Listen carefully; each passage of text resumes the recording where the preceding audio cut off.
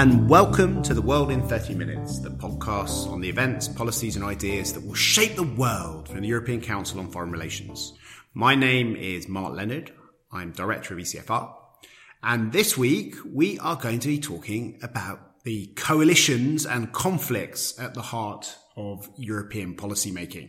We have learned for many years about the institutions of the EU and the formal structures, and many people can tell you perfectly how Jean Monnet had wanted the European Union to work. But the reality of today's European Union is that it's as much defined by the informal power structures, the coalitions and the enmities between different governments. And to get anything done at all, you need to build coalitions of the willing rather than just relying on the European Commission to make proposals and see them voted through by the formal structures of the EU. And that's why some of my colleagues have spent the last few months trying to find out in granular detail how the European Union looks to the officials and to the policymakers and the people who influence them in every single one of the member states of the European Union.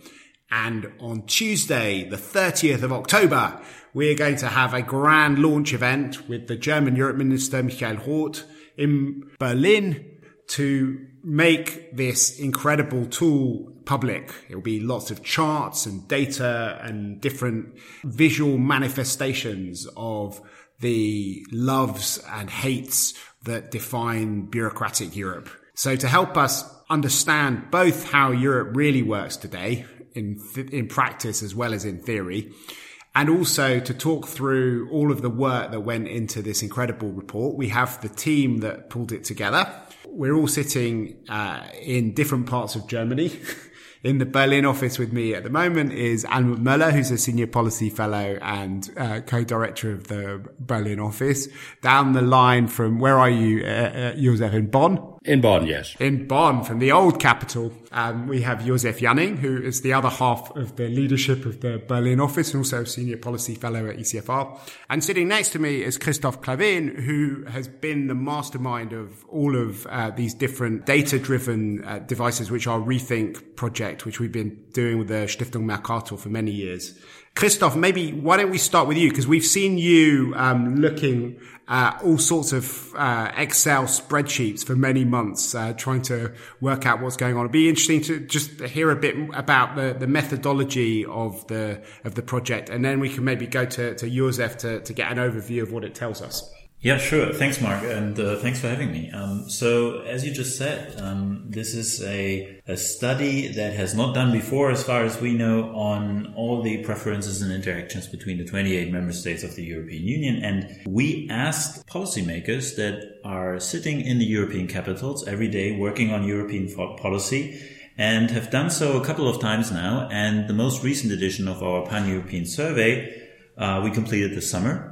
And the Coalition Explorer that we're going to put out next Tuesday is basically the visual mapping of the survey data we collected this summer. And this is a major effort and follows our project's philosophy of giving users, policymakers and the public a tool that measures cooperation and makes it very accessible to browse a very complex data set. And the sorts of people who are answering the questions in the different member states are a mix of what, officials and...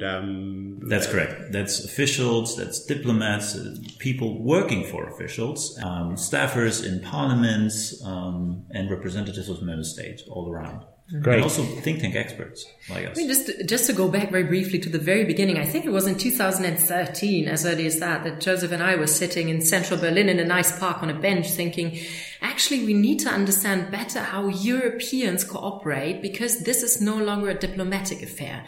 There are officials cooperating, but there is so much at stake nowadays, and the interaction is in a way so intimate because they work together on so many issues, and yet probably some of the diplomacy still plays a role that you wouldn't necessarily tell others, how you really think about stuff. And we thought we need to dig sort of between the lines here and try to drag it out, because we're asking people how they cooperate, but we're not asking them necessarily, to finger point or anything. So to get more to the political culture of cooperation, which is so key to the European Union's inner workings. So, Josef, why don't you tell us what we found out, how you got the data, but what does it tell us? Well, the data tells us actually how people working in the machine room of European affairs and those people that are most close to them and watching them doing their work, how they see each other. So what we do is gather perceptions, assessments of how interaction works, who's important, who's not so important, who has influence, who has more influence than others, who has been disappointing, who's essential as a partner on issues that are essential for one's own government. Now, and the interesting thing is that while everyone we survey here knows what they think, and they have some ideas of what the others think of them, they don't really know at the end. The surprising elements in this Coalition Explorer is then when you sort of pull away the curtain, and now you can see what everyone thinks about everyone else, and you see the mismatches, you see the congruences, the convergences, but also you see the confrontations in this. So who is important? Who's the top dog? Well, no doubt. I mean, the Germans, you'll see a lot of attention that the Germans are getting. The French have caught up also quite a bit.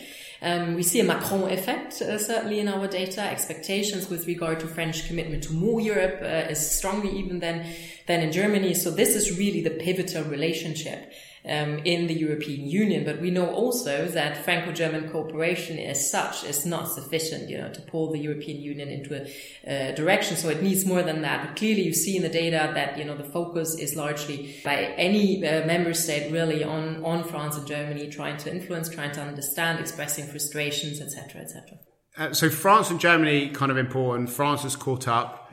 And what about the kind of Orban-Salvini alliance? Did that come up in your data? Yes, they do come up quite visibly. One of our questions is also which other countries have disappointed? And that is where Hungary, Poland, and the UK stand out very clearly in the 2018 edition. And Hungary attracts the most negative comments from around the EU. That's quite interesting. There's less of disappointment, generally speaking, in East Central Europe. But when you ask the Czechs and the Slovaks, members with Hungary and Poland of the Visegrad Group, their disappointment levels are somewhat higher than that of other Central East European EU member states. So you see that in the Visegrad Group, there is an inner tension between the Poles and Hungarians on the one side, which form a very close and strong relationship, and the Czechs and Slovaks, which also form a strong and close relationship, but one that defines itself in part as distant to the two bigger Visegrad 4 members. Maybe briefly on Italy, since you asked. I've just been chewing on the Italian data. And Mark, as you say, I mean, what we see already emerging is that Italy has come from a very committed place as being, a founding member state with a public that is very supportive of European cooperation to a different place, as the headlines are telling us these days. A lot of confrontation there.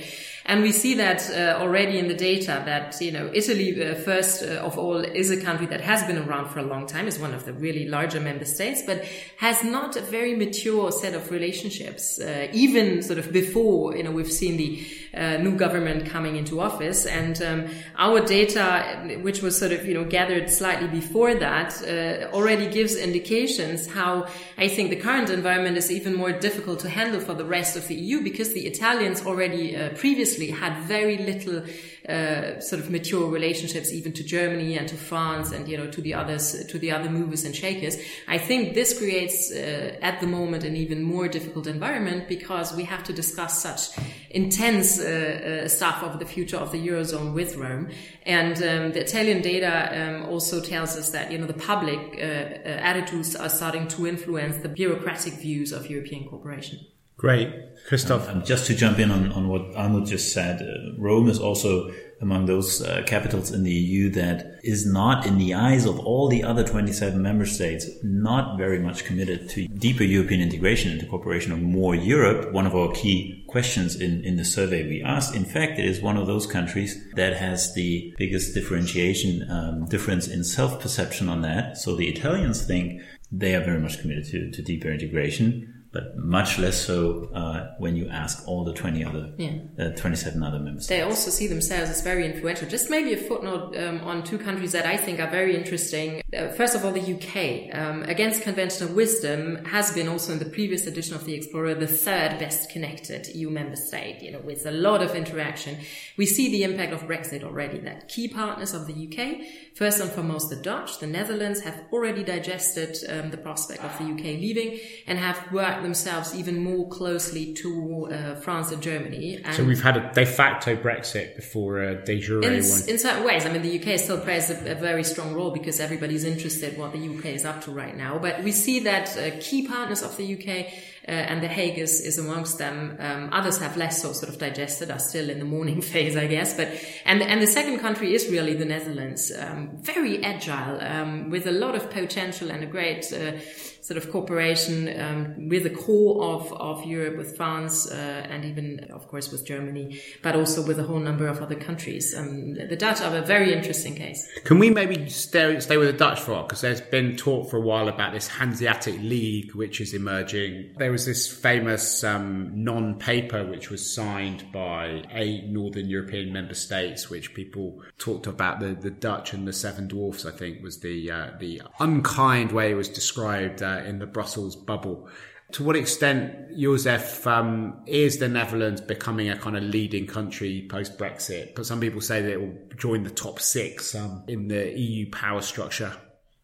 Well, for sure, the EU power structure will change with the changes in composition. When Britain leaves and when Italy turns further away from its traditionally highly committed position, that will have impact. We have been looking specifically at this group of 7 smaller and highly affluent countries, the 3 Nordics, the 3 Benelux, and Austria, because we see that they could be an essential element to any shaping coalition that France and Germany could be building. And we have asked specifically which among the 7 have more impact on EU policy in the eyes of the professionals around the EU than others. And it very clearly emerges that everyone thinks, including the large member states, that among these 7 smaller and affluent countries, the Netherlands is in the lead, is the most influential one. At the same time, we find that the Netherlands has a uniquely dense relationship with Germany, and it is also seen among its peers, among the other 6 affluent smaller, but also among other countries in east and south of the EU, it is seen as most influential. So that gives the Dutch a potential to shape things that is quite extraordinary, but it probably depends on their ability to bring together others. So we've been researching more about the rich and smaller countries. We found that the Swedes have a smaller but similar impact. So Sweden and the Netherlands are probably, for any coalition activity, pivotal countries because they reach out in their neighborhood more than other countries. We believe that if the 7 countries would get together and become more interested in coordinating their position, they would immediately generate interest by others, for example, Ireland, to join, or interest by the large member states, because taken together, the affluent 7 have a GDP that is higher than that of France, and they pay more into the EU budget than France does. So that would be a sizable actor. And I think the interesting part of our data is that you can now actually see what sort of outreach, what sort of influence such a coordination could win in EU contexts. So I'd like to get on to talking about policies as well, rather than just looking at it in the abstract. But maybe just before we do that, can I just interrogate a bit further? If you step outside of the kind of pro-European bubble, I think you see maybe different alliances kind of forming. So, one of your affluent 7 was Austria. Austria doesn't see itself as part of the affluent 7. It sees itself more as part of a coalition of the willing. With Italy, with Bavaria, with Hungary, with most of Eastern Europe. It's a much bigger bloc, actually, in terms of population and votes in the council than your seven dwarfs, which you were talking about earlier. Does that come up from your data?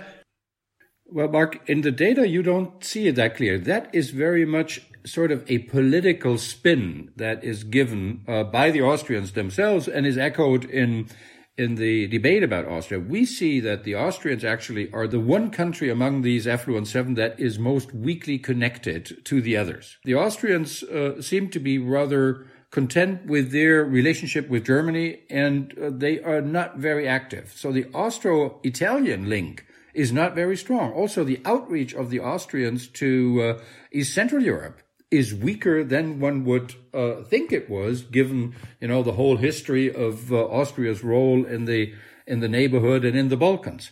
There is a visibility when it comes to a relationship with Budapest. Budapest doesn't link to any other Western country in any significant way, but to Austria. But still, this link is much weaker than the intra-Visegrad 4 links. Austria is not a pivotal actor there. What we represent is the professional view, is not the political spin of that particular government is.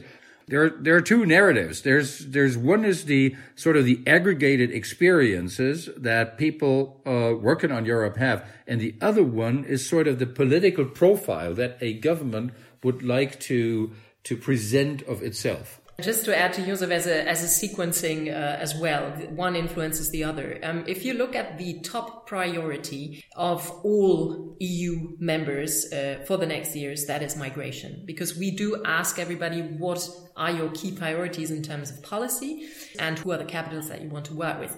The pattern of wanting to work with partners that share the same interest is not that clear yet, but the priority that is migration is the thing. Are there any member states that don't have migration as their number one? No, every single member state, all 28. Wow. Okay. And what's number two? There is also, of course, a whole number of other policies that are very relevant. We talked a lot in the past days about Poland's interest in the common Russia policy, for instance, and to what extent that is shared with its partners in the Visegrad. Yeah. We look at the transatlantic angle. So what's the Russia-hating community like? And the Russia-loving community? Well, there's obviously Poland. There's also the UK. Yeah. Sweden. Denmark, exactly. And so there's also, so sort of Nordic, Baltic, plus UK and Poland. Well, the way we ask is we ask about policy projects. So we've been asking everyone about, should we have a common Russia policy? And then we also ask, should that be an all EU policy, or should it be a coalition of a more formal one or an informal one, or should it be done on the national level? But the countries we just mentioned, they have a rather strong view on having a common EU-Russia policy. So there is this group from Poland stretching to the UK, pretty much in the north, that is rather strongly about this is something that the EU should do together. Whereas when you look at Hungary, for example, the Hungarians, unlike the Poles, are very clearly in favor of keeping the EU out of Russia policy. You find some very high numbers for doing this on a national level. So Hungary, Austria, Italy, what are the other countries? Germany is also not on the side of the enthusiasts to do a Russia policy in the EU. The long shadow of Nord Stream 2. Well, the German side is somewhat split. It is not clear that they want it to be a national policy only. So the Germans are rather integrationist in general. But the enthusiasm in Poland or the UK or Denmark or Sweden is visibly larger to have an all-EU Russia policy than is the case in Germany. Yeah, something similar actually goes for a common policy towards the United States. When you ask British respondents in our survey, I think no one actually is in favor of bringing the EU into something that could be called a common approach to the US. So should we go through some of the other foreign policy priorities? Do you want to tell us a bit about the other great powers, China, the US? So actually Russia and the US are the two most important geographical priorities. China and especially Syria and the MENA region at large, which we also included in the way we asked, are not that much of a priority, given the other choices respondents had. But for Hungary, presumably China would have loomed quite large, no? For Hungary, the China policy is also not primarily a Brussels thing. They want to keep Brussels out. So, are there any other kind of big surprises that came out of your survey? Well, there's one surprising element that we find that almost across the board, not for all member states, that is generally people overestimate their own influence in the EU. You know, if the benchmark is the influence assessment of that country by all of the others.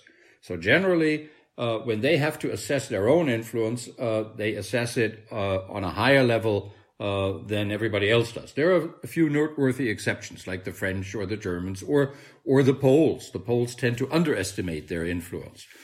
Secondly, there is a general tendency to overestimate one's own commitment to Europe or to deeper integration. Now, it doesn't go for all member states, but it goes for the majority of them. They think they are more committed than everybody else thinks that they are. And I think that's quite significant. We find that some countries are closer in their views, even though they may be further away politically. Now, one of the telling examples is foreign security and defense policy. Who has the biggest influence in that area? The Germans and the Brits are pretty much in tune that they think France has the biggest influence, and that is closely followed by Germany and the UK.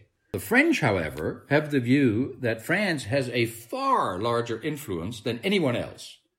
For me, the biggest surprise really in the data is that conventional wisdom probably says we're good at cooperating because we're Europeans, we're doing it every day, we're doing it all the time, we're doing it on various policies.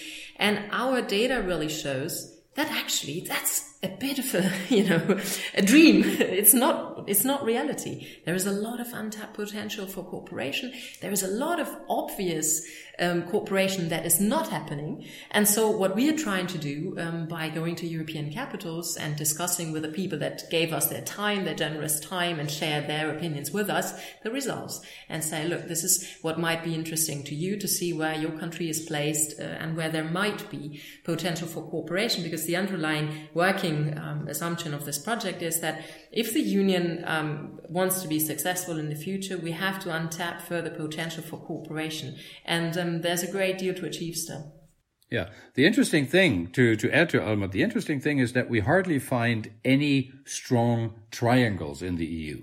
You know, the one triangular relationship that probably comes closest to a strong triangle is the relations between France, Spain, and Italy, even though within this triangle, there is a lot of inbuilt differentiation. But outside of that, we have a number of strong bilateral ones, but no other trilateral. So the Weimar Triangle, for example, is a pure political animal. You know, we tend to look at the Nordics as the three Nordics in the EU. Actually, it's a 2+1. And even Benelux is not a triangle. Benelux has a tension that runs between Belgium and the Netherlands. So what Arnold says is that actually one would think that there are much richer and stronger cooperation layers between member states, but actually the essence that we find, the bare bone, is bilateralism.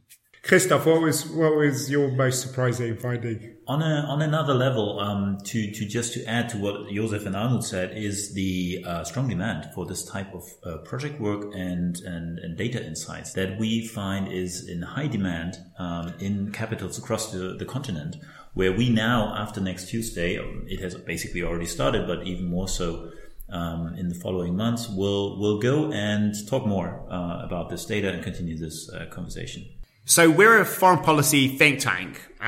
What are the top lessons for foreign policy makers from the survey, Christoph?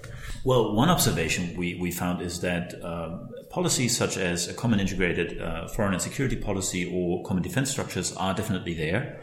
But there are also a number of other policy projects for potential closer cooperation that actually top the agenda. As Almut already mentioned, immigration or, for example, a more concrete common border police and coast guard is much higher rated as a priority. And so is completion of the single market and a common fiscal policy, just to name a few examples. And on the foreign policy thing, do we kind of see different tribes emerging around some of these priority areas? I mean, Africa and border control, Turkey, China, Russia, the US? Well, we see a tendency when you look at the questions we ask on the preferred level of decision making among for policies in the EU. So we see that tendency that for example, smaller countries tend to be more in favor of having a common approach, whereas some of the bigger member states, for example, traditionally the United Kingdom, is more in favor of working in coalitions on specifically these topics. Let's be realistic on this. On a hierarchy of topics, a foreign policy issue that is not related to migration comes out only on the fifth rank, which is an integrated foreign and security policy. That is the first genuine foreign policy issue on the priority list when you look at all of the EU member states. However, there are, of course, countries that think that this is more significant than others. And there you can see that there is sort of an old EU, new EU division. In the old EU, the idea to move ahead on an integrated foreign and security policy is stronger than in the new EU. There is a dividing line on the issue of defense. In the old EU, there is a core of countries that reaches from down in Spain to Germany that is relatively open to doing more of a common defense in the framework of the EU, whereas in the north and in the east, that meets quite a high level of reluctance. So this is where you see some of those cleavages or regional preference clusters emerging. But, the complicated thing is you really need to go into the data for each of the single countries in order to actually map where they are, because the differences between them are quite strong. Well, it's been a fascinating discussion.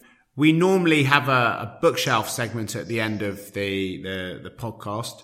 I've got a big recommendation, which is after Tuesday to go to our website at www.ecfr.eu/EU Coalition Explorer. And you can be the biggest expert on the coalitions and conflicts that define today's European Union and look at all the incredible charts and data points that Christoph and Josef and Almut have been gathering for the last few months.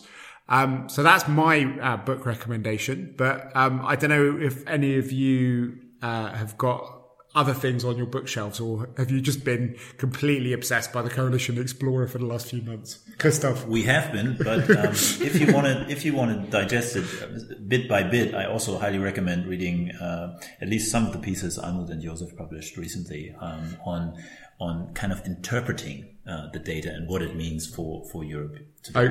Okay, well, we'll put links up to those as well. That is so kind of you, Christoph. I was in Prague the other day discussing some of the data of the Explorer, and I was given a little booklet of poems by, I find, a remarkable European policymaker, a Czech diplomat, who is key for his own country in shaping EU policy, and by the name of Tomasz Kafka, who is a diplomat and poet, and who is not related to that Kafka that we know, but his family is a family of translators, and his father translated Kafka's writings, Franz Kafka's writings, into the Czech, because as we know, Kafka wrote in German.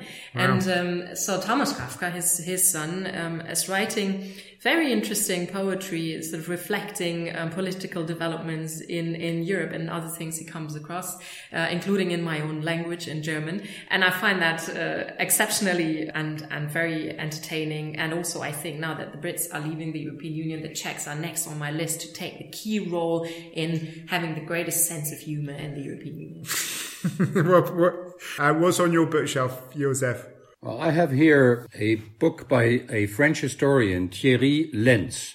It's called 1815. I have the German edition here. It's 1850. The subtitle is The Congress of Vienna and the Refounding of Europe. And I bought it a few years back and started to read it and then put it aside.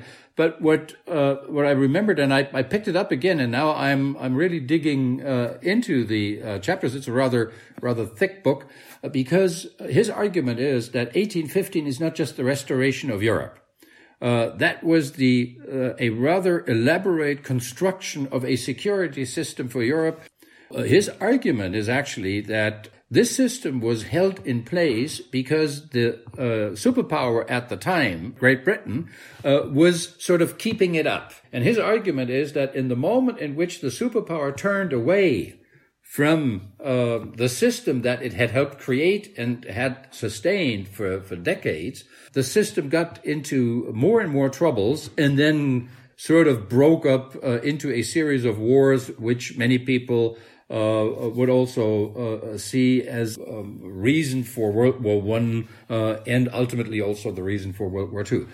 So his argument is actually it is underrated as restoration and is oftentimes overlooked how that system then disintegrated. And of course you can imagine why this book has recaptured my attention, because I also see another country sort of retreating from a security system that it had created. And I wonder what other lessons I may find in these chapters for the current state and security system. Great. So we've got over 200 years of European coalitions on this podcast. So thank you very much to all three of you for a fascinating discussion. If you've enjoyed listening to it, I hope that you will tell other people about the podcast on social media, and also by giving us a rating or review on iTunes or whatever platform you're using to listen to us on this podcast. There are links to all the things we mentioned on www.ecfr.eu/podcasts. But for now, from Christoph Klavin, Josef Janning, Anmut Möller, and myself, Mark Leonard, it's goodbye. The researcher of ECFR's podcast is Jonathan Hackenbroich. Our producer is Wiebke Evering, and our editor is Katharina Botel-Azzinaro.